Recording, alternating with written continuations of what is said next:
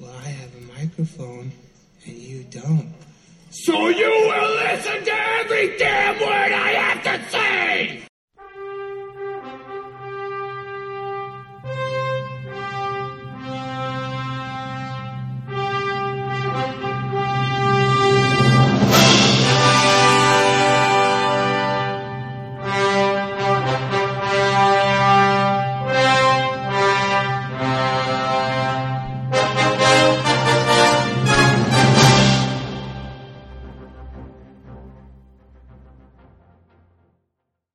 All right, episode 46, the last podcast in the same room for a while. It's a shame. I know, you're going to miss coming up to Burbank. There's no parking today. There's nothing. It's packed. What's going on around here? I guess there's an animation expo going on at the Hilton up the road. So I noticed that you opened with Superman as our theme song, and I'm wondering why. Because we're going to be talking about Justice League today. But Superman's like not even really in Justice League. He's in like 5 total minutes of screen time. But they need him. They can't beat him without him. I'm curious, look, where do you, I guess we'll get into this. We'll get into this in a minute. We'll get into this in a minute. Okay. I want your thoughts on the DC universe because you're a little apologetic for some of these things. I am. You have any notes before we get started? I have 2 notes. Okay. I'm trying to look up our email that nobody probably... Oh, shit. Okay. My first note is... So, in this whole Louis C.K. disaster that just happened... Yeah. I saw this guy posted online. He was like the art director on Louis C.K.'s like animated show he was doing. And he wrote, like, he sent this letter to him and like, then posted a picture of it online. Really just digging in, like, you know who else you hurt? Because you can't keep it in your pants, you hurt all the people that work with you. We have families, and now we're out of jobs before the holidays because of you. Dude, they got paid. I know. I'm sure they're going to do some sort of settlement. They're not just going to go, all right, the show's done. They're going to give them a few weeks' payment. So he ends it by saying the bigger point is all the frustration that we're going through is nothing compared to what these women have gone through thanks to you. And then post it online. I don't know this guy, but I fucking hate this guy for that. And I'm not on anyone's side in this. I'm not like pro Louis C.K., but like stay in your lane, Francis Giglio. Yeah. Like this. Maybe have an internal thing. Yeah, there's no need to post this whole thing online and then stupid news like organizations pick it up, put it online. I know the news organizations are like itching for this shit. Yeah. Right now. So this guy's like he knows he can jump on the sensationalism of it. I'm sorry, I just feel that's crummy. All right. That's my first note. I forgot to turn off all my noisemakers. Oh. So I will, while you're talking, I will... Well, you're going to want to pay attention to this next story because this one's up your alley. Have you ever heard of a man named Andrew Carlson with 2 S's? No. Andrew Carlson is a guy who apparently, in 2003, invested in a bunch of, like, super high-risk stocks all at one time, and they all wound up hitting, and he wound up making he went from $800 to $350 million in 2 weeks. No, I didn't hear this. Well, it's because it may not be true. But okay. He got caught, and they were like, all right, this is obviously insider trading. What's going on? And he's like, no, I came from 200 years in the future, and I'm a time traveler. And they're like, yeah, whatever, dude, you're crazy, turn it in. And then they were they went to take him to his arraignment, and he disappeared. And no one's ever heard or seen him ever since. Oh, and there was no record of him. Now, it's all very tantalizing. But, I like this. But we got to follow this guy. Get him on the podcast. You can't find him anywhere. because it happened in 2003, and no one's ever seen him or heard from him since. And then there's like they found a picture of him somewhere else in history. Now, I saw a little video on it, and I was like, "Whoa, this is good! I'm bringing this up on the podcast." And then I started diving into it. People were like, "Oh, that's just a fake story from like a tabloid newspaper." So there's some murkiness to the credibility of this, but I like the story. I can post a link, so everyone can see this guy who supposedly traveled. Yeah, I watched a little bit of that Future Man show, which when we talk about disaster artists, the only reason I watched it is because Seth Rogen was talking about it, how he had this new show out that was basically a time travel show.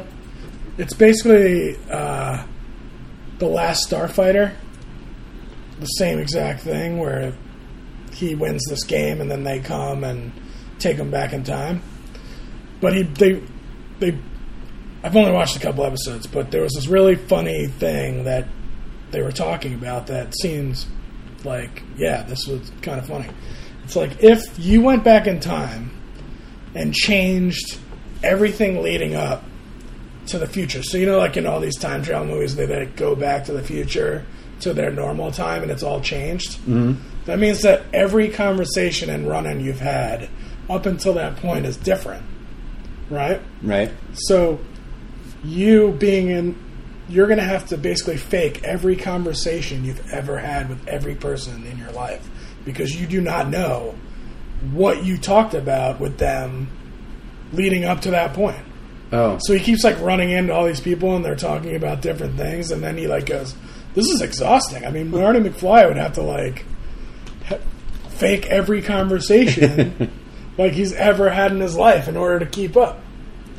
I thought that was pretty funny. But. Yeah, well, we'll follow up and see what we can come up with about time travel. Yeah, we gotta find out about this guy. Get him on the podcast. Again, he doesn't exist anymore. He went back to 200 years in the future. I think I could find him. Okay. What do you got? I have two notes. The only thing have you seen this trailer for the Road movie? I don't think so. All right, this movie's coming out in January. It's basically all Russian dash cam footage of crashes and road rage and all this stuff. It looks crazy.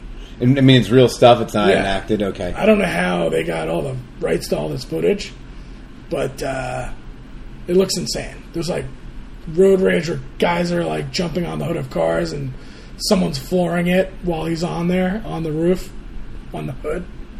It looks pretty crazy. I don't know if I'll see it in the theater, but I gotta watch that movie. Okay. And then as far as movies go, I told you a little bit about this, but I saw what I think is one of my favorite movies this year yesterday. We got to talk about your gala too, but we'll when we get to Disaster Artist. Forgot about your gala. But I saw Jim and Andy yesterday. Fucking thing was amazing.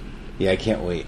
It's a documentary about Jim Carrey when he was doing Man on the Moon, and he his process where he basically lived as Andy Kaufman the whole time they were shooting, and he It's fascinating, and it's also kind of weird because he never broke character, and he was as Andy, and no one knew how to act.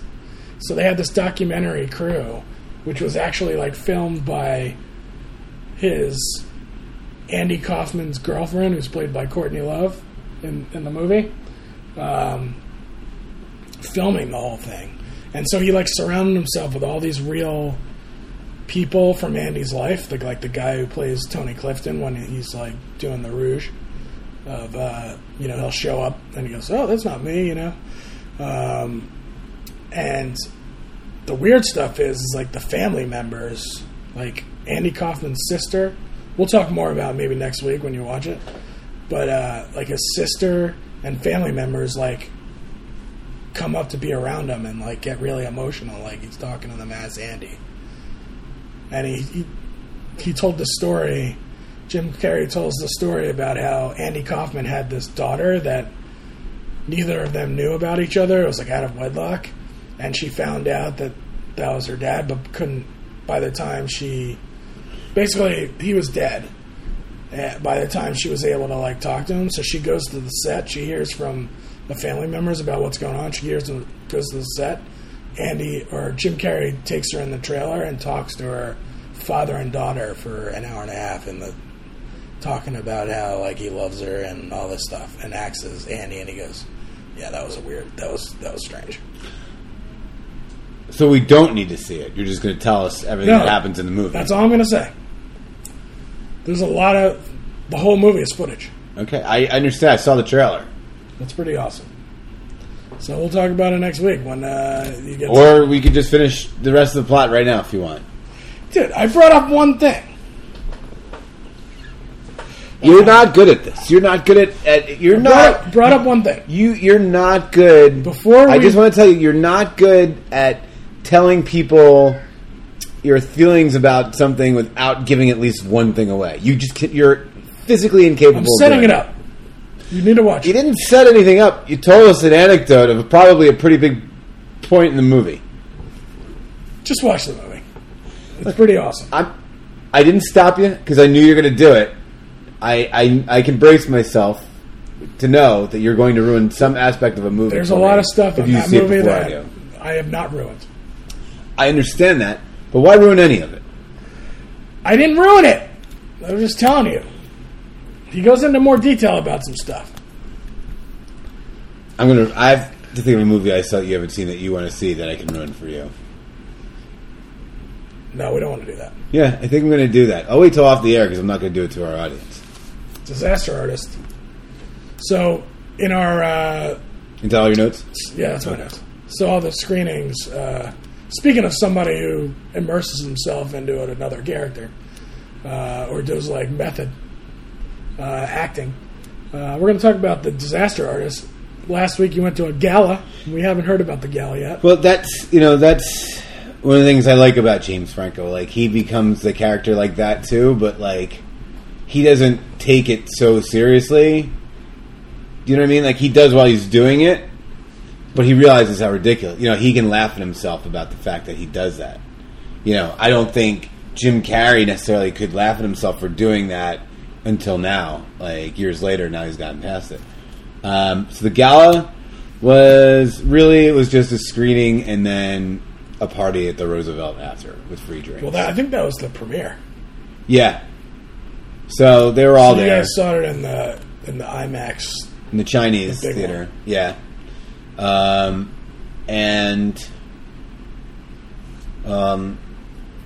Let me ask you a question. When you go to these screenings and they're at theaters, they provide you with free refreshments. They list out all like the sodas and popcorns. Is it bad to take 2 popcorns? Is that bad form? Because they're giving you smalls. So you went and grabbed 2? I only grabbed 1. My friend grabbed 2, but he grabbed the second one for me because I just was too chicken to grab it myself. Yeah, you should probably just take 1. Like, we walk and then you go back maybe when everyone seats you. And then you go down a different aisle so the people don't realize that you keep going back. Because, like, we walked down to our seats and he had 2 bags of popcorn. The guy's like, enjoying the free refreshments? Oh. You know? You got called out? Yeah, it was kind of subtle, but I was like, man. But yeah, the gala was cool. There's like... it was full of like all people from the movie and like a lot of comedy people everywhere. And all the real people were there? Yeah. So like Tommy Wiseau was there and the guy, his buddy, the actor guy was there. Yeah, I went the next night and they had a Q&A, which I have a bunch of notes from the Q&A that I'll talk about in a little bit, but he was saying that Seth Rogen was saying that the real Chris R was there, who was played by what's his name from Baywatch? Zac Efron. Yeah, played by Zac Efron. And Seth Rogen went up to him and was like, "Was that what it's like? What it was like on set?" And he's like, "Oh yeah." He's like, that kid fucking shit his pants. I was like, so hardcore when it came to that scene. Zac Efron was probably the best. That was probably the best like cameo guy. Like, he was like so good in it. Yeah. For the little part that he was in. But he was not at the premiere. It was funny. At this gala, Were you overdressed, underdressed? I was On par? I was with comfortable. people? I was on par. Right. I was on par. I wore shoes instead of sneakers. That was a big move for me. I could have gotten away with the sneakers, but other than that, but no, it was funny because I hadn't seen my friend who I went with in a long time, and he and I were just like kind of catching up, and we were just mostly talking about entertainment world stuff, and it's really hard to talk about that without talking about like sexual assaults. So here we are in this room, or not even like the room, it's like this hotel, the Tropicana and the lobby. It's like running all throughout the Roosevelt, and we're just finding corners in each room to like talk about sexual harassment. And I'm like, we probably should not be talking about this here because What are you talking about? we don't know who any of these people are. We're just like, hey, it's kind of messed up that guy did that, and it's kind of messed up that I heard this about that person, like that kind of stuff. And then you're like, this is probably the worst place on earth to be talking about this right now. People don't want to talk about it. Well, we're not involving other people, No, I but know, but like, they don't want to hear it. But like, you could be standing next to me and I don't know you. You could be like Kevin Spacey's agent. I wouldn't have the first idea, and I'm like, that Spacey's a prick. It was just funny because it's such a topic in life right now. Like, it's almost it winds up finding its way into conversation a lot. So it was just catching yourself talking about it and being like, oh shit, this is probably not the right place. But my favorite sighting was Nathan Fielder. Fillion? Yeah. Nathan Fillion? No, not the guy from... No, Nathan For You. Yeah. What's his last name? I thought it was Fillion or something. Oh, no. That's the guy from, like... Yeah. Those, whatever, show... That's from, like, the show... Yeah. So Nathan For You. Yeah. I love that guy. I think he's the funniest guy ever. Have you seen it? I saw the first episode where he brought back a bunch of people, and one of the people he brought back is a guy I know who was he actually wound up hosting the show, and he's like a male model, the guy I know, and so he was just kind of getting, they're just ripping on him again. Yeah. He was a good sport. I was kind of proud of my friend for being a good sport, but. Anyway, the movie. So I know I just yelled at you for giving away plots to movies, but that's kind of what we're going to have to do in our discussion. So if you're not, we have 2 movies coming up. They're going to be spoiler-ish, right? But I don't think that we're really spoiling. I'm going to take a page out of your notebook and say we're probably not really spoiling anything for anybody. You should know what happens in both of them. Yeah. But so the Disaster Artist. Yeah, Disaster Artist. Well, you want me to tell you a little bit about some of the stuff that came out of the Q&A before we talk about the movie itself? Sure. All right. So I took a bunch of notes. So Tommy, when at the end of the movie, said his 2 favorite scenes. His 2 favorite scenes were the scene at the end.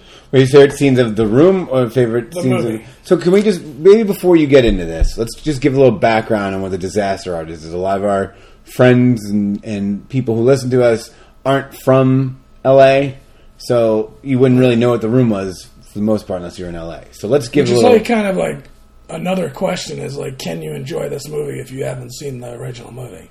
Yeah. Which they did pretty well. They did the interviews in the beginning of the movie with a bunch of celebrities who like are in love with the room, and they kind of explain why they love the room so much. Which right. So all right. So I'll explain because you aren't taking my cue.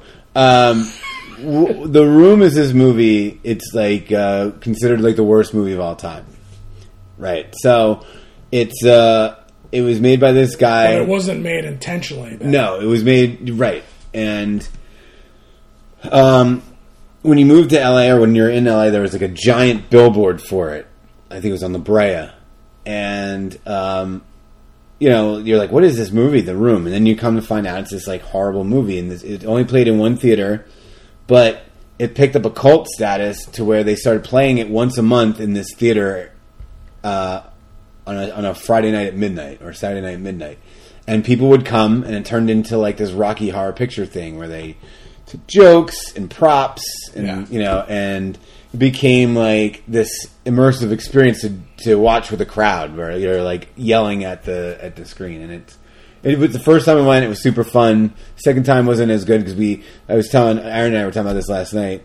The first time I went, we had like a good leader guy.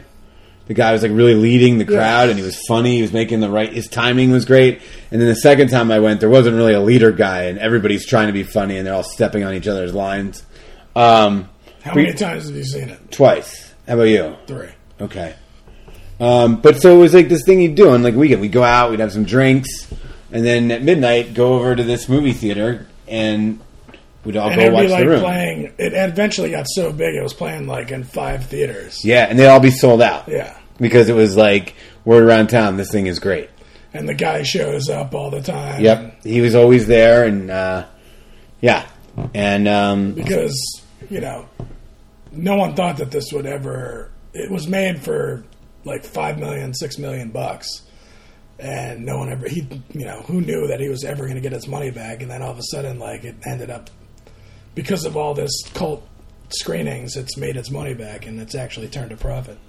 So, The Disaster Artist, the movie, is about the making of The Room, and this whole... It comes from a book from the guy who plays the second lead in the movie, who ended up writing about the experience after. Right. And he was like his best friend from San Francisco, who moved down to L.A. to be in his movie, to become an actor. These two terrible actors decided to just make a movie so that they could act, basically. So that's the genesis of this movie. So in the movie, James Franco plays Tommy Wiseau, or whatever you say it, the director. Who's like a weird character. Yes, you don't know what country he's never said how old he is or what country he's from. People still don't know. And his brother, Dave Franco plays the best friend. Okay. So and the movie's about making this movie and then the eventual premiere and da-da-da-da. So, I feel like we did a good job summarizing what it's about. That was good. So give us some of your stuff. Okay, so Tommy's favorite scenes in the movie were the ending, where the premiere. Okay. And then he said, my second favorite scene was the pool scene, and James Franco's like, the pool scene? Like when Dave Franco defends the movie from his girlfriend, who's like, what if it sucks? He liked that because Dave Franco, was defending the movie. It's not going to suck, and she's talking about taking it off IMDb and all this stuff. So another thing that came out was, I guess, James Franco, we were just talking about Jim Carrey basically becoming the character at all times. So James Franco did the method thing where he was directing the movie as the character that he was portraying as directing the movie in the movie. And he's like, Seth Rogen's like, I hate this. He's like, this is the worst shit I've ever seen. He's like, we would have to take people aside and tell them that this is the most bizarre thing, like Hannibal Buress. He's like, I took Hannibal Buress aside and I was like, dude, you don't know what you're walking into. He's like, this shit is weird. So and James Franco never broke character, so he'd be on set and he'd yell cut, and none of the crew would know if it was him saying cut on set or if it was the character saying cut within the movie. And then the last thing, or two more things. So Brandon Trott, who's the DP on it, on all the scenes that they actually recreated from The Room, said had to recreate the lighting and shit, and he'd be walking around with an iPad, how did he get a light over here? He's trying to because at the end of the movie they show you the pieces side by side of the real movie and the stuff that they shot, which is really probably the best part of the movie, when they show you it side by side, because even if you've seen The Room and you're watching this happen, you're like, this is kind of an exaggeration of what it really was, and then you watch it and it's not. Yeah, it's like the exact, from the movements to everything, to like facial expressions. And then Tommy also said that he liked it 99.9%. And James Franco asked him what he didn't like. And he said he didn't like the lighting in the beginning of the movie. He's like, all right, this guy's telling me he doesn't like the lighting. His movie's a disaster. He's telling me that the lighting's bad. Huh. But, yeah, so that's kind of like the things that came out of it. It was mostly a lot of talk of James Franco doing the method stuff where, you know, he was playing the character as while directing the movie. And not a lot of people knew how to react to that. So what were your thoughts on the movie itself? Okay, so I liked it. I thought James Franco was awesome. Yeah, James Franco was really good. So last night, for those of you who know our friend Aaron Scotland, I got to actually hang out with him for a night. He's not listening. I know he's not. I'm not talking about him. He was on two 16-hour plane flights and couldn't download our podcast? One podcast. To listen. See what his friends are up to. He's been to Australia 3 times this year and has yet to listen to a podcast. No, but he doesn't have an hour to spare on the 16-hour flight. He's a busy guy. But he saw it and he loved this movie. It was really good. For those of you who know him, we don't get to see him anymore. He doesn't hang out really. So the together one night with him is a pleasure. But he had the same problem. He hates every movie too. Yes, he does. But he loved this movie. Except he had one problem. The guy I went with had one problem. I believe you had this problem, and I had this problem, and we all said that Dave Franco sucks. He was terrible in the movie. And so Aaron was trying to tell me last night that he read somewhere that the reason like Dave Franco's beard looked so bad and he acted so bad was like on purpose. Okay. I don't think so. I'm not buying it. I wasn't. When it first started, like I thought the acting was bad because it starts off in a about him acting, and it shows scenes of him acting, and it's like he's a bad actor, you know. But then as it gets to all the scenes where they're supposed to have chemistry as best friends, and you know they're actually like moving to LA together and doing this whole project, it's like they didn't really have any chemistry. No, and that's weird because they're brothers.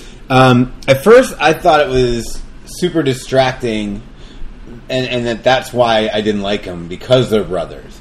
And now all of a sudden, his love interest is his actual wife in real life. And now their script supervisor is like their best friend in every movie. And, you know, like, it's like, I can't escape the fact that I'm watching James Franco and his brother's wife, and Seth Rogen.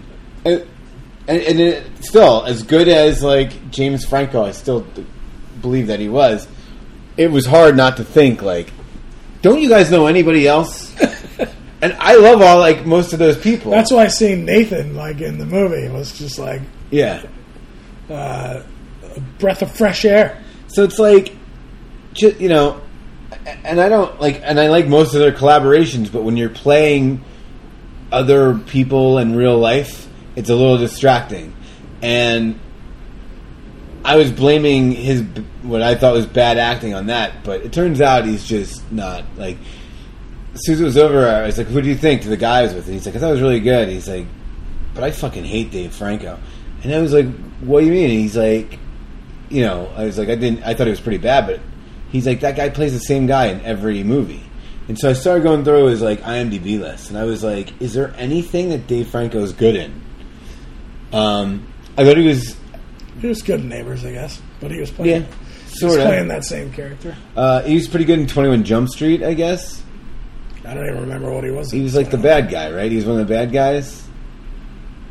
But yeah, I never liked the Now You See Me movies. Do you like those movies? Yeah, but I think was he in? Yeah, he was in both of them. Yep. I liked the first movie. Now You See Me. I didn't like it, but he just kind of does that stupid smile, and it doesn't work. I don't know.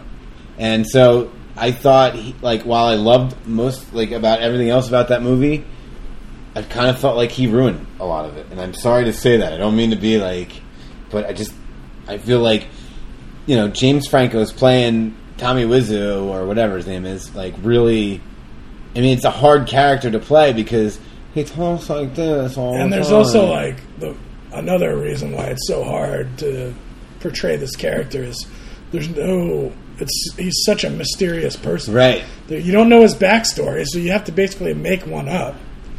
Because no one knows anything about him and, his that's past. true. That's a good call. So I felt like when they're in scenes together, it brings down what James Franco's doing, because Dave Franco isn't becoming this character the way that James Franco is, and it does a disservice to the job that James Franco does. Again, look, I'm the worst because I still like this movie and I'm spending half my time complaining about it, but that's kind of my thing. I wish it wasn't. Well, it was a big part of it. Yeah. So that's what took it from loving it to being yeah, it was good. Yeah. Where do you come out? Pretty close? Yeah, I felt the same way. I mean, I do wish that the movie touched on a little bit about his past and stuff. I know that it's there's no information about it, so you can't really do it, but I feel like for a movie, to get people to understand maybe his character a little more, I would like to have seen some sort of backstory. Well, let me ask you this. Because he just shows up, right? And he's, got a lot of money. He's got apartments in different places. So this is what I think about that. So how we had explained The Room in the beginning to people who haven't seen the movie The Room. Yeah. If you've never seen The Room, or you don't know about this whole thing, this whole movie experience, that is your first time in having discovered who this Tommy Wiseau guy. I think that decision to not go into his life allows people to experience that for the first time. The first time we saw The Room, and you start being what is this guy? You start asking people, and you look up stuff, and that's the story you get. So since we've already had that experience, we want more. I want to be well, wait a second, I wish you would learn who the guy is. But most of America hasn't. Okay, yeah, I'm not looking at it from that end. Yeah, and I'm not saying I didn't think about it until you just said it, but most of America hasn't had that experience of who is this guy? What is this? That we've had. Yeah, and so my guess is that's why they do that rather than trying to dig deep, because it is an entertaining, interesting thing. He's also a crazy person. James Franco was talking about because someone asked him about how he mastered the accent, and he said that Tommy literally records everything he says and does. So there was there was a little thing about that in the movie where he went around and filmed everybody. He would shoot 12 hours a day and then watch the footage from that day. Guy never slept, but he had all these audio tapes on what do you call those little microphones, and he would go into his car and he would just vent about everything that was going on in his life for the day. And what is it, Peter? Was that his name? The guy who Dave Franco was playing stole all the tapes. Oh, really? And basically his name is Greg. Greg stole all the tapes, and with permission from Tommy, gave them to James Franco to listen to. So James Franco was listening to all this crazy shit about stuff that he probably doesn't want anyone to hear about. Right. Him talking shit about people and stuff like that. Well, he was at the gala, Tommy Wiseau, and it was funny because we were sitting there, and I think I told you this. Somebody came up to him and said, "Hey, man, I'm I love The Room. Can I get a picture with you?" And he was like, "Yeah, sure." And then I watched 5 to 8 other people watch this guy take a picture, and then they all think that they can now take a picture with him. Yeah, it took once you break the ice, right? And it took this guy. Look, And I was like, oh, poor Tommy Wiseau. And my friend's like, that's probably the one guy that wants people to come and take a picture with him. But, like, I just want to say, if you see somebody who got up the nerve to go ask, like, a celebrity for a picture, like, they did all the legwork. Don't try to capitalize it on you, you know? Yeah. It's not an open invitation for everybody. You lost. That guy got there and asked. Yeah. Yeah, let the people go on in their way. That's just what I think. Unless he's welcoming. Right. You can always tell if someone's like, yeah, sure, I'll take a picture with everybody. Yeah. They said at the first screening, which was South by Southwest, that after the movie, they gave Tommy like a huge, like he was just like the star, you know, like, and he's told James Franco that was the first time he'd ever felt like good, not good, but like the applause was for genuine. Yeah, I guess that they like really liked him, and it wasn't like a sarcastic cheer, like this guy's a mess. But we love this. We'll take a picture with him. So he had like something to say on social media, but like that was the first time that he actually felt that's cool. That it was like genuine. So good. So awards movie. What are we thinking? I don't think it's good. I mean, they're like pushing this thing hard. Yeah. I mean, you. I don't know if it'll happen, but you could see Franco get it. James Franco getting nominated, right? Not Dave Franco? Probably not Dave Franco. Unless of course I missed the whole thing, the whole point of it, but I don't think so because everyone I talk to seems to have the same one hang up about it. I also want to say, like, I really like Dave Franco's wife, Alison Brie. Yeah, she's good. I think she's awesome. And I think it's weird that she's in scenes acting with him and she's good and he's not. It's got to be kind of weird. Well, she's in like 3 scenes. I understand, but yeah. So no, I can see him maybe getting nominated. Maybe. Well, you think there's a screenplay, adapted screenplay? I don't think so. I don't know. I don't see it winning or getting nominated for anything. But I like it. You know, it's like a good story, and I like it's like the underdog making the movie thing, but it's not anything that different. You know, we've seen that story before. I mean, this is a different way of telling it, but it's not. It's your basic, you know, underdog. I want to make it in Hollywood story that we've seen that a bunch of times. It's just got a different way of how it turned out because you're dealing with, you know, I like that again. Tommy as a character, just because that's not a normal character you'd get in things. Yeah, it's like, you know, it's like watching Napoleon Dynamite. There's just like a guy you don't. Anyway, and The Room, like Kristen Bell says it the best, where she's like to end this conversation. She's like, if you told the greatest directors to do everything wrong in a movie, it wouldn't be as perfect as this movie. But anyway. So cool. So yeah, that was that movie. And now we saw Justice League, another award-winning film. Well, before we get into it, I had 11 notes, and this is my first. Before we start, I wanted to thank the gentleman sitting behind us for letting us all watch the movie in his living room, apparently. Apparently, he thought we were all sitting there in his living room watching this movie. He let us know his thoughts on every trailer. Yeah, he's a big fan of. He doesn't know about whatever movie we were watching the trailer for, but he's a big fan of Tin Cup and Bull Durham, so he's in on whatever that movie is. Oh, that movie looked terrible. Yeah, but he really liked the Deadpool trailer, which wasn't even a trailer. No. He did not. What was he not in on? There's like, I mean, Samson.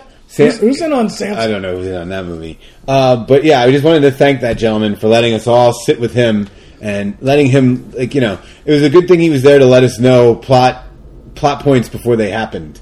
You know, what do you know about Samson? I've never heard of it. Well, he's a mythical figure. I've never heard of him.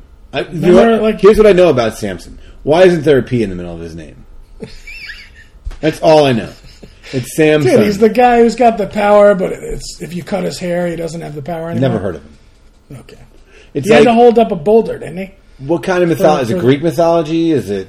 I guess, I think. I don't know. Bible stuff? Look it up. All I know is if you cut his hair, he loses his power. I'd never heard of Samson in my entire life. Let's see. Oh, it's okay. So that's like a Bible. That's a biblical thing. Great. They're making a movie with no one in it. Yeah. It's not going to make any money. So this gentleman let us know, just to end it with him, when key characters were entering the story, like a cop car pulls up because it's going to be Lois Lane. So thank you for that, sir. Thank you. I was afraid I was going to have to enjoy this on my own, but I just don't know what compels somebody to yell that much during a movie. Yeah, I don't get it. He really enjoyed it. I'll just say that. There was a point when somebody, I think Superman shows up and he's like, "Oh yeah," he was. Got up. I couldn't take it anymore. I went to the bathroom and I had to And you got up at a really pivotal part. I know, but I just had to see what this guy was. That was half the reason I got up. I could have held it, but I had to walk by to see who is this asshole. He was just yelling things the entire time. Well, let's just go ahead and say that this movie was made for him. It was he's the audience. So I kind of felt like maybe this is more your place than mine, buddy. I'm really interested because we haven't talked about this at all. And as I said, you're a bit of a Superman movie apologist, DC apologist, if you will. So where what do you got? What do you got going on in your head about this movie? Well, we know that Zack Snyder left the show because he had some personal problems, and Josh Whedon came in and basically reshot a lot of the movie, and you could tell that there was two different directors. There was some comedy, and then there was some. I didn't hate the movie. Okay. There was so many problems with the movie, though. Okay, you're opening on one of the worst sets I've ever seen. I mean, how bad was that set with the Batman fighting the Thing? And then it cuts to Wonder Woman in a real life location, and it just didn't match. Oh, that happened a lot in this movie. When they introduced Aquaman, I have a lot of problems with Aquaman. There was cracks in the green screen popping through. There weren't, but you could tell that we're sitting in Burbank or somewhere, and this is supposed to be the whole storytelling in the beginning of the movie was just terrible. There was nothing there was no flow to it. It was just bouncing around to scene to scene to scene. And they were trying to establish all these characters. I felt like there was a way to more organically do it. Yeah, okay. So here's what I was thinking of when that happened. I was thinking of that when they remade was it The Magnificent Seven recently with Chris Pratt and Denzel? Yeah. And how they didn't give any of these people a backstory. Within 5 minutes, they had 7 people. This Indian shows up to kill them all, and then he starts eating his horse. They're this guy's with us. And then cut to the next scene, they're all walking, together. This, they tried to give some backstory, but none of them work. And I don't know if it's because they're setting things up for later, there's a reason you put Billy Crudup in jail. Yeah, the acting too, in that scene when they were establishing Barry Allen was just awful. Yeah. Was he really in the jail for a long time? It felt like you just got there. And at the end when he goes back to visit him in jail and he holds a piece of paper up, he got a job. Why didn't they just get out? Why didn't they just solve it? Why didn't they just get his dad out of jail? That's what I thought it was going to be. Hey, you're getting out of jail. Why don't they just solve the crime? Anyway, I'm sure that's laying out there to be used at a different time. Here's my main question. Okay. Why is Aquaman in the movie if you're not going to have anything with water at the end for him to do? Just because I guess he's popular in the DC world? I don't know. He needs to be in the water. Yeah. I mean, the final fight should have had some sort of water element so that he could contribute. It's an impossibility to put water in the third act of a Zack Snyder film because everything is on fire at all times. That's true. There's always a giant CG villain with fire everywhere. It's kind of impossible. Well, that's what I was thinking. When I watched that Spider-Man movie, what was good about it was, one of the things that was good about it was that it wasn't like this guy that's destroying the entire world that has to be CG and have. I know that if you have these huge cast movies, you have to make the stakes a lot higher. Right. But there's got to be a smaller version of the movie that doesn't have to, in turn, doesn't have to be that the destruction of Earth. I 100% agree with you, and I thought about it too because the first thing every movie is that. Yeah. Look, you're preaching to the choir right now. That's my biggest problem. Is even with the Marvel movies, it seems like it always comes down. The third act of every one of these movies is a giant CGI battle creature villain fighting everybody to stop the Earth from getting destroyed. Right, and it's always the stakes. And I was thinking about this the same way that so it really made me. This movie really made me miss Superman 1. The Christopher Reeve movie. That was Lex Luthor. That was, But also, the subtleties of, the Superman character, they bring him onto the screen with, ease and, he gets, all, you see his power coming in. This one, Superman just shoots up in the air, and he's there, and he starts fighting all of his friends. Yeah. There's nothing subtle about anything in this movie. The costumes. Even in Man of Steel, the first movie, when he was learning how to, fly in that whole scene, that was, what we need for all these characters. All of a sudden, everyone's just got powers and, nothing's really established. It's just all right, we're here with powers. And then Barry Allen, they, establish that he can get hurt. That one scene where he slices his leg. Yeah. But then, in the final fight, he gets thrown against a wall, and he, gets up and it's fine. It's what are boundaries are we setting up? So, all right, so... Why are we... Also, go ahead. Why are we foreclosing on the farm? What was the point of that storyline? Clark Kent's mom loses her house just so they can have the end where Batman, buys the house? Right. Well, I think... Also, it was probably to give Lois Lane something to do besides mope. She didn't do anything. Right.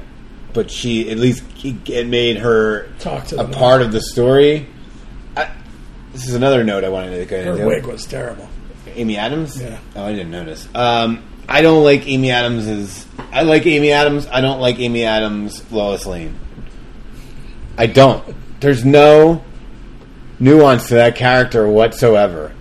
She is there. She doesn't do anything wrong. Like, she is just there to help tell the story. She does not, there's no, like, Margot Kidder was, like, awesome. She cursed, she smoked. Like, there was something to that character more than just, I love Superman and I love Clark Kent and I know everything. It's like there's no... Steps out of the car. Stop the fight! Yeah. Lois Lane's here, guys. Stop the fight! So let's just do the story of what happens in this movie real quick. So they kind of so Batman gets the gang together of Wonder Woman because he sees that all these like alien things are searching the world for these boxes that have power. I mean, this is a stupid story too. That there's 3 boxes. They're trying to find those boxes, and so this thing comes. It's and why did they just randomly open? Like, they've been dormant for because Superman died. The Superman died, and the world's a bad place now. It's really talking about our times and right now. So then the boxes, because Superman's not there, like, break open? Yeah, so he... like, randomly just break this open. guy can... So, Steppenwolf can come out because Superman's dead, and the world's living in... the world's a bad place right now. So he feels like he can come out and take over again. And so, even the whole opening with like them trying to show how the world was a different place was so poorly executed. what, like when they show like a tracking shot and there's a newspaper on the ground that says Superman is dead. No, how about the guy On just the kicking cover. over the fruit stand? Yeah, that's right. I'm a bad guy. I kick over fruit stands. I thought the same thing. And he's just like, ah! He just starts screaming. I mean, so the movie is basically The Batman. world's terrible. People are ruining fruit. So Batman gets he gets Wonder Woman because he's already got like a relationship with her. He gets the Flash, who He knows from the last movie that Right. where all the people are. right. He gets the Flash. Bionic Man Is or that- Cyclops.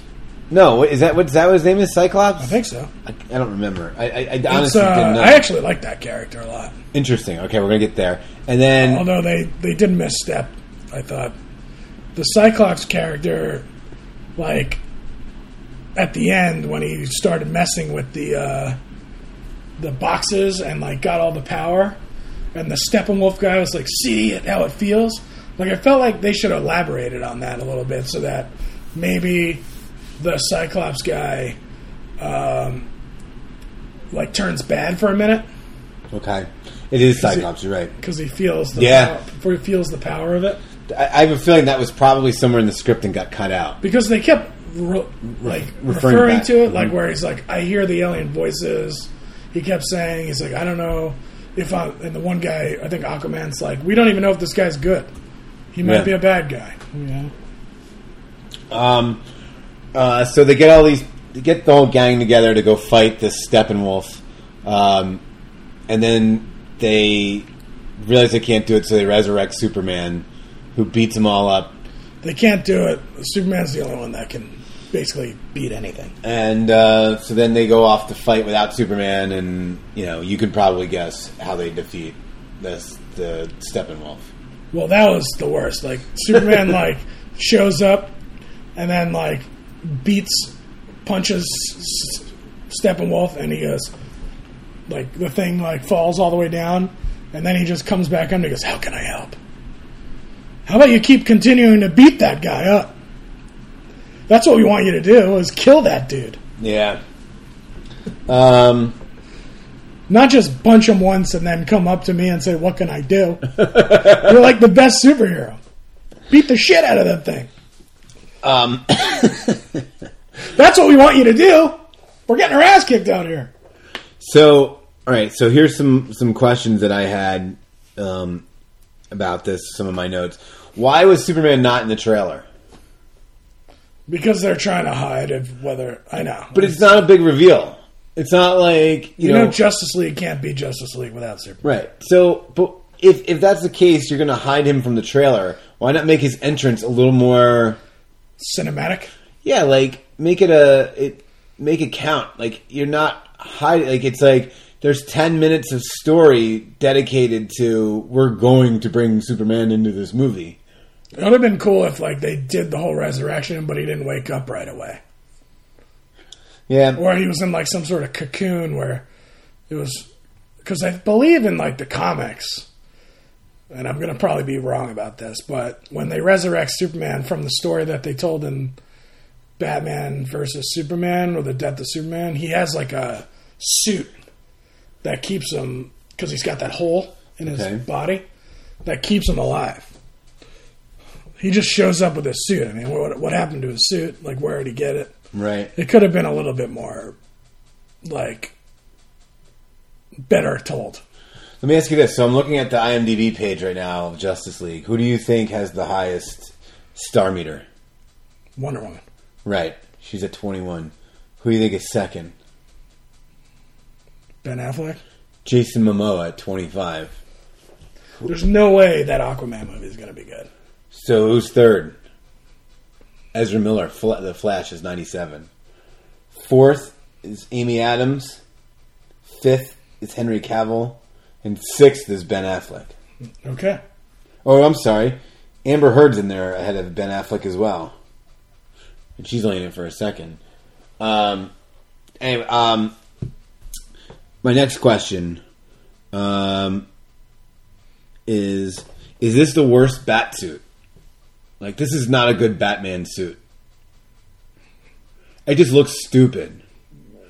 Like, I don't know why they decided to add abs into everybody's, like, suits now. But also, like, you know, there's, like, this, like, I know Ben Affleck's a bigger guy than probably most of the people that have played Batman, but it's so, it doesn't look right. There's a scene where he's, like, hurt, which obviously never when he comes... takes off his stuff. Which never comes back again, also. No, she's like, why do you keep doing this? And he's trying to, this was definitely a Josh Whedon thing. And, like, probably a Warner Brothers thing. He's trying to, like, pass off, because usually Batman was kind of like the leader in Justice League. Right. In, like, in the cartoon. They're trying to pass it off to Wonder Woman now that it's Wonder Woman's so huge. Yeah. You're right. That's probably a late note. But I just don't... So anyway, when they cut to him taking off his suit to show the bruises, this person is so jacked and thin that they cut to, whoever they were showing. And then they cut back to Ben Affleck, and he's kind of like just wide. And I'm not even saying he's like fat. He's just a bigger guy. He's like CT. Yeah, like he's got the, you know, and it just doesn't work. I liked in the Superman vs. Batman, I did not like that movie at all. You like that movie, don't you? I thought it was alright. It was horrible. But they threw too much shit in there. But we're not going to talk about that.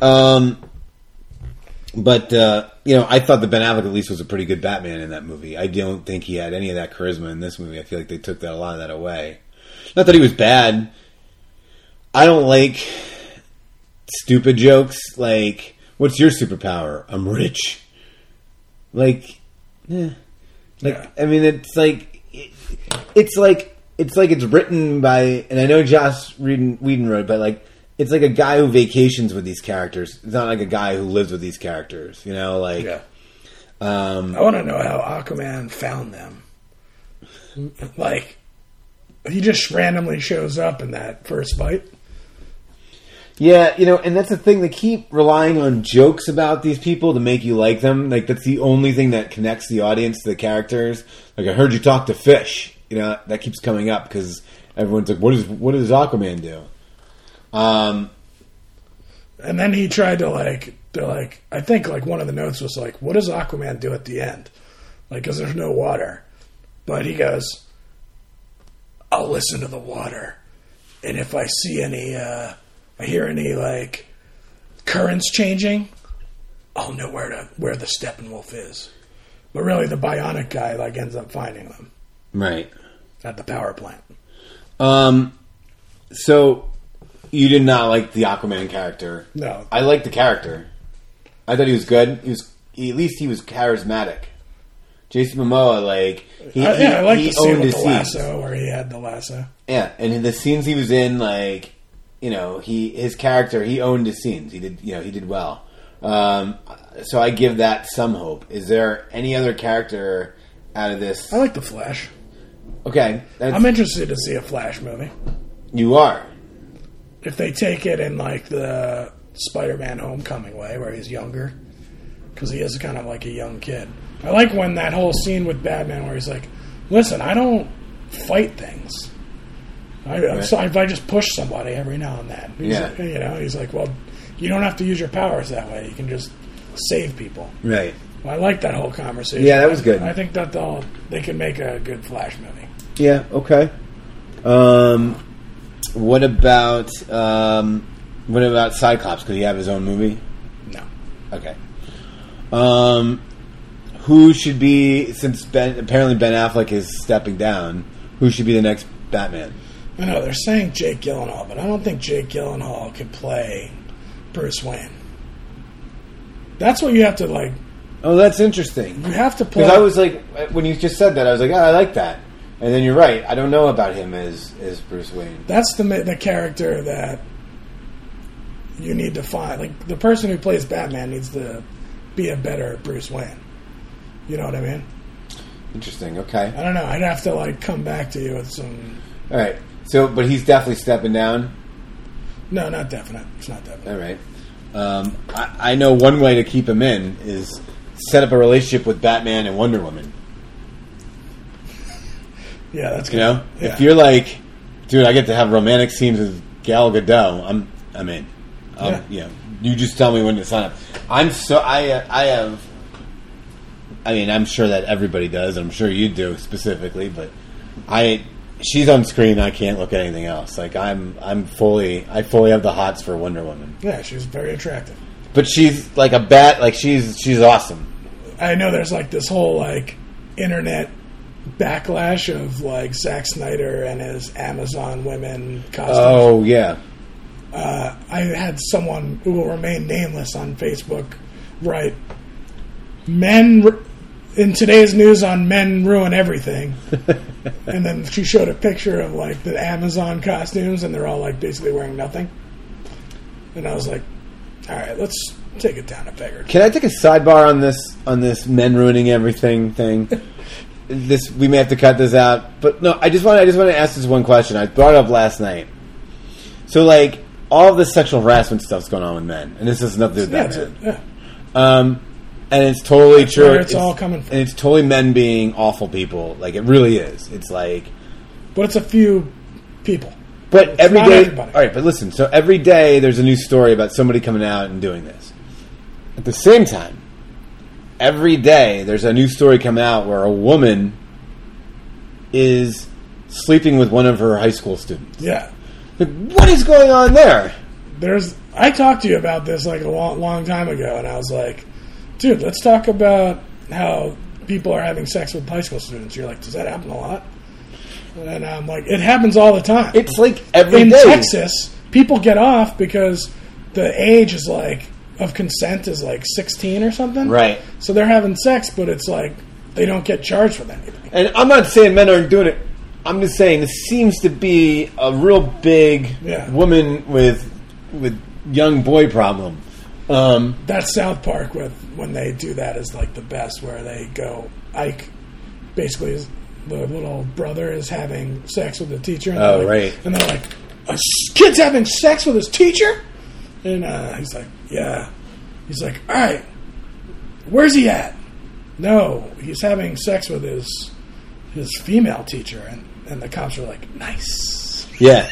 And then I think that's part of... And I was trying to figure out, is that why we hear only about the female students with the young male versus... Or is this a gender problem? You know, like, Yeah. I don't know. I don't know enough about it.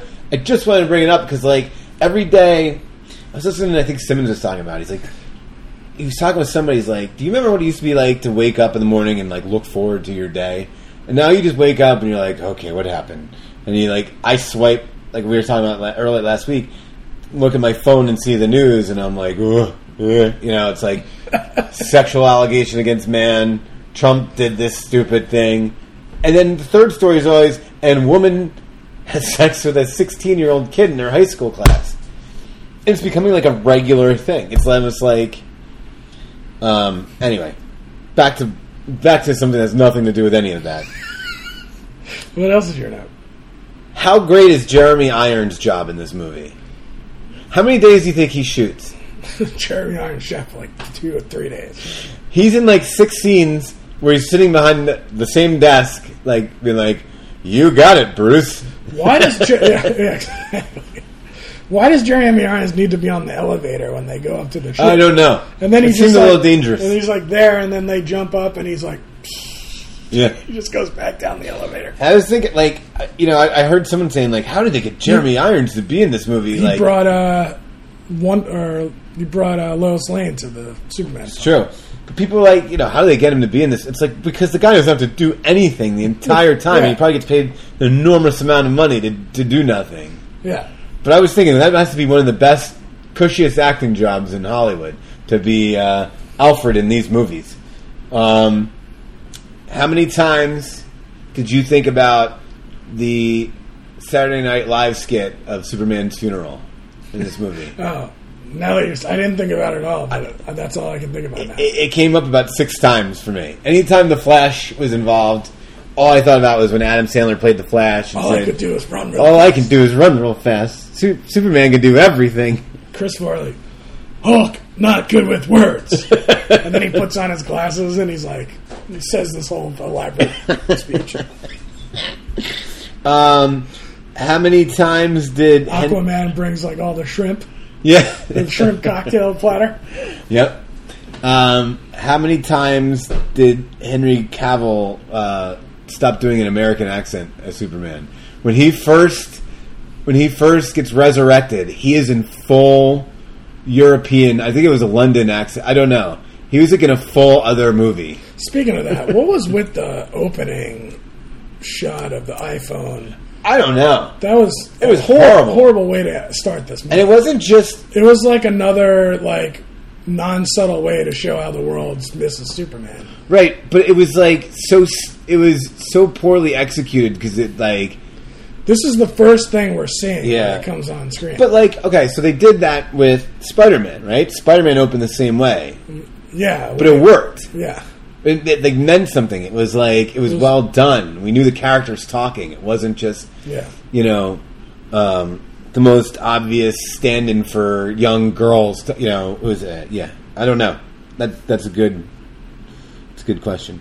And I think that's my 11 notes from scattered throughout the whole thing. I mean, so you apparently hated it.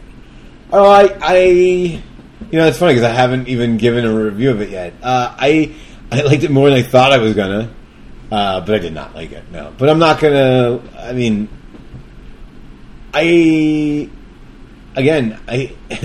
have so have the hots for Wonder Woman. Anything she's in, like I'm like giving it a chance more than I would normal movies. I didn't like the Cyborg character. I just thought that was stupid. I don't know what Cyborg's like in real life. Or real life. In like the real comics.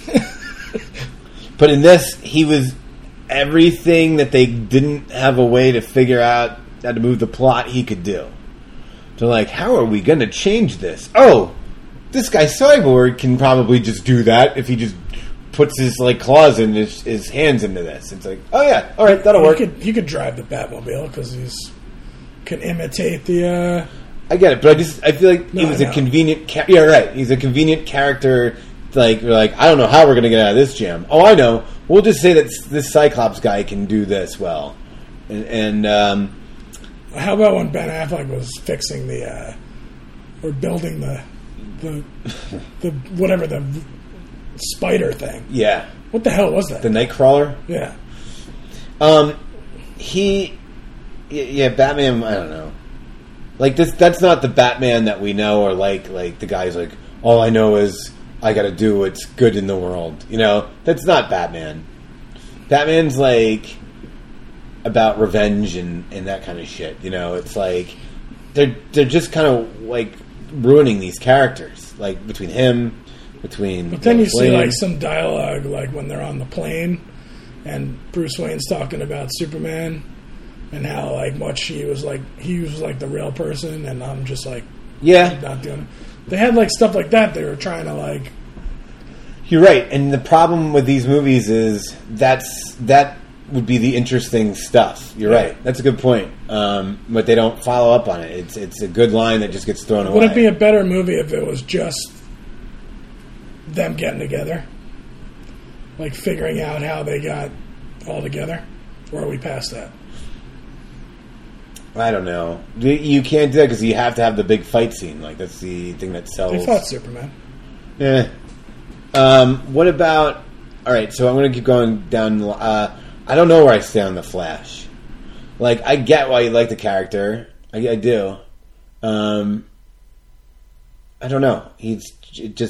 I couldn't sit through an hour of stuff on just the Flash. I don't think. But he was good. He provided some, I don't want to even say comic relief, just he took the air out of like a lot of scenes when this movie's taking itself too seriously. I thought his character did a good job of bringing it down. Here's like a really dumb observation, but he doesn't look like a Barry.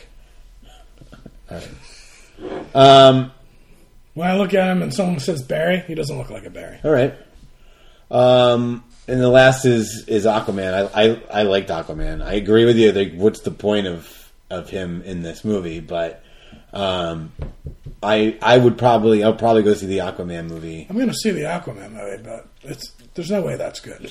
Well, you know what they're going to probably do is they're going to probably do the same thing they're going to probably take whatever formula they had for Wonder Woman and move it to where's he from? Aquaman? Atlantis. So instead of the Amazonia, it's going to be Atlantis, and it's going to be the same sort. Like you could see it already happening when they go down to visit his like homeworld.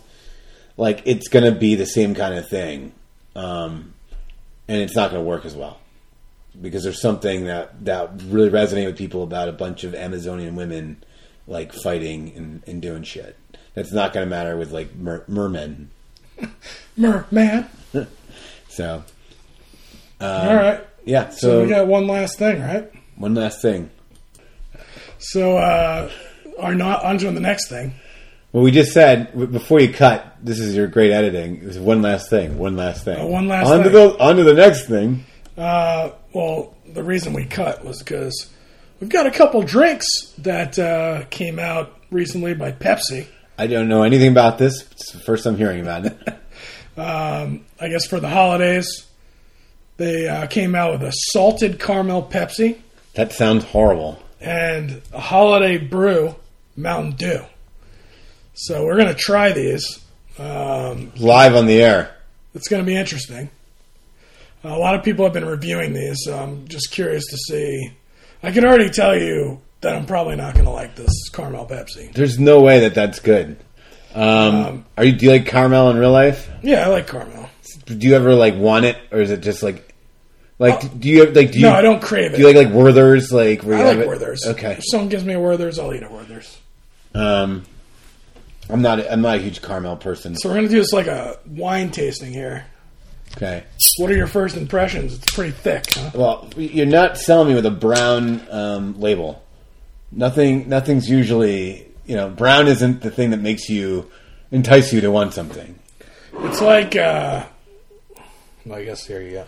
So the glasses we're drinking out of are Jason's Tom Petty glasses and the Eric and Stephanie's wedding glasses. So that's what they were made for salted caramel. So before we drink this, what online did you read about? Were people bashing this stuff, or were people like It depends. There's like kids that were drinking this stuff that were like love it, and then there was like a lot of people that are just like, ooh, that's a weird taste. Do you want to do this at the same time, or? Well, I'm going to smell it. You can definitely smell the caramel. Yeah. It smells like flat soda. It smells like burnt. Yeah. Like burnt, like this little burn smell to it. That's true. So we're going to try this? I mean, at the same time, or do you want to go one and then the other? We can do it at the same time. Okay. All right. Good radio, folks.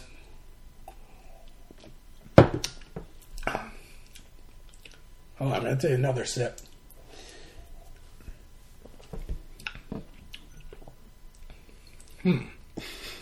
It tastes like medicine. It tastes like, what do they call those candies? The sugar babies, I think they're called. Sugar daddies? Is it sugar daddy? No, sugar baby. Sugar daddy. Sugar daddy candies. I think they're called sugar baby. Okay. But you can definitely taste the caramel. I don't taste any salt. No, but the soda tastes like diet. Like it's not. Pepsi's usually really sugary. Oh, this stuff is thick. I don't know how you could get through a whole bottle of this. There's no way. It's not as bad as I thought it would be. I feel like we should have probably tasted this one or the Mountain Dew first, because this has an aftertaste. You know what this that's going to just stick around for a little bit. Have you ever had you're not a whiskey person, but if you've ever had Jack Daniels with honey, that's what that tastes like. Like if you've ever had a Jack and Coke, but you got the Jack Daniels with honey. You know what this would be good? That's what it tastes like. It would be like a good ice cream float. Yeah. You throw some ice cream on it. But you're definitely right. There's a taste that will not get out of my mouth right now from it. It's coated with my throat. I looked up Sugar Baby, and this is what came up. It's just all pictures of chicks in bikinis. Well, it's just Sugar Baby candy. I'm pretty sure you'll get a different result. Is that what they're sugar babies? Yeah, that's what it tastes like. Let me see if there was a sugar daddy candy. No, there's no sugar daddy candy. All right, so now we're doing this. Hey, look at that. Oh, I guess it's probably a fake. All right, so this is the Mountain Dew. Oh, that is that brown. I don't know about the color. Holiday Brew. So This just looks watered down. it looks like Mountain Dew Code Red. I had A watered down Code Red. I had a cup of coffee with Code Red. Like there was like 3 months of like I'm not a Mountain Dew fan at all. I know you're a huge Mountain Dew fan. And anyone that knows you knows Mountain Dew is your vice. I have cut out a lot of the soda in my life. But It's good, but Mountain Dew, you know, I got into Code Red though for like 3 months. I was like, this shit is awesome, and then I was like jacked up and feeling sick all the time. Like, okay. I got to stop. But this looks a lot like Code Red. It looks very like a watermelon drink. But you're right; it does look like a watered down version of it. So what's? I don't know what's in it. It does. Oh, it says Mountain Dew plus Code Red. Oh, No wait, Ultimate Holiday Blend Dew plus Cold Red. so the label's like green and red. Oh, did you just try it? You just went in. You just tried it. It's like a holiday thing. It makes me think it's going to be peppermint. Now, don't tell me what it is because you just tried it. I'm trying now. Okay. Yeah, it just tastes like Code Red. It tastes like, you know that when you're at a dance, you make that punch, and they put like the fizzy stuff in it. Yeah, That's what it tastes like. I'm in. I like this. We'll have an extra one. Yeah, good. Take it with you. So yeah, this is actually pretty good. It's good. It does takes you back to like. We maybe should have introduced this a little bit better. No, we're just drinking stuff. Why? What would you add? Well, I would have said Go back and start it up. At some point, I would have said like, all right, now what we're about to do, like introduce it in some way. All right, so now what we're going to do is we're going to try the Holiday Brew again in our Tom Petty glasses as a tribute. It does. It tastes like if you like the punch you make. You throw some fruit punch and then like you throw 7-Up. Sprite or 7-Up in there. Yeah. It's like a Shirley Temple. It is like a Shirley Temple. That is pretty good. All right. So we'll go 1 for 2. I'm not a fan of the salted caramel. No, me neither. I mean, I think if you put the ice cream, you make it. It's good for one use. I don't think you could drink multiples of these. I wouldn't put ice cream in the Mountain Dew Holiday Brew though. No. Maybe sherbet. Or vodka. This might be good with vodka. Yeah. This would be good with vodka. So maybe for your Thanksgiving, a little vodka Holiday Brew Mountain Dew. Delicious. Yeah. Well, I guess that's riveting. Great. We've agreed on all 4 things today. We feel exactly the same about The Disaster Artist. Pretty close to the same about Justice League. Definitely the same about. I think I liked Justice League a little bit more than you did. But we're in the same spectrum. It's weird because I was really hoping that you were going to like that movie, and not that you were going to like it, but that you'd be more apologetic for it than you are. Because honestly, I think if they had fixed the first 20 minutes of that movie and made it flow a little bit more, I think it would have been easier to watch. I think that in the grand now we just are burping. I know. In the grand scheme of DC movies, the recent franchise, it's not as horrific as Man of Steel or Superman vs. Batman. But not as good as Wonder Woman, which wasn't even really that good. But that's where I come out on this. All right. Well, maybe we'll see what's next in line for the Justice League because they do a little teaser at the end, which I won't spoil. But it looks like there's going to be. They do touch on the Hall of Justice. Yeah, they do. And they bring a character in that. I wish they did ruined- I wish they did that a little bit better too. The Hall of Justice. They don't even show you the outside. Yeah, that's true. They just show them walking in. You got to see that outside column. Yeah, you know? I'm 100% with you. Like, there was nothing iconic about that scene other than that they mentioned that this is going to be the Hall of Justice. Yeah, and I don't even remember them showing the outside. They just showed them walking into a building. You're right. Next week, we're going to do the Jim Carrey movie. You'll be back on the East Coast, right? I'll be on the phone again. Where you spending Thanksgiving? Probably in Raleigh. Okay. So There's like 1 million people that are going to be there, supposedly, 1 million people where? at my brother's house for Thanksgiving. Oh, all right. It's going to be a madhouse. Well, good luck with that. All right. Happy Happy Thanksgiving to you, buddy. Yeah, happy Thanksgiving to everybody, and we'll talk to you next week. All right. Later.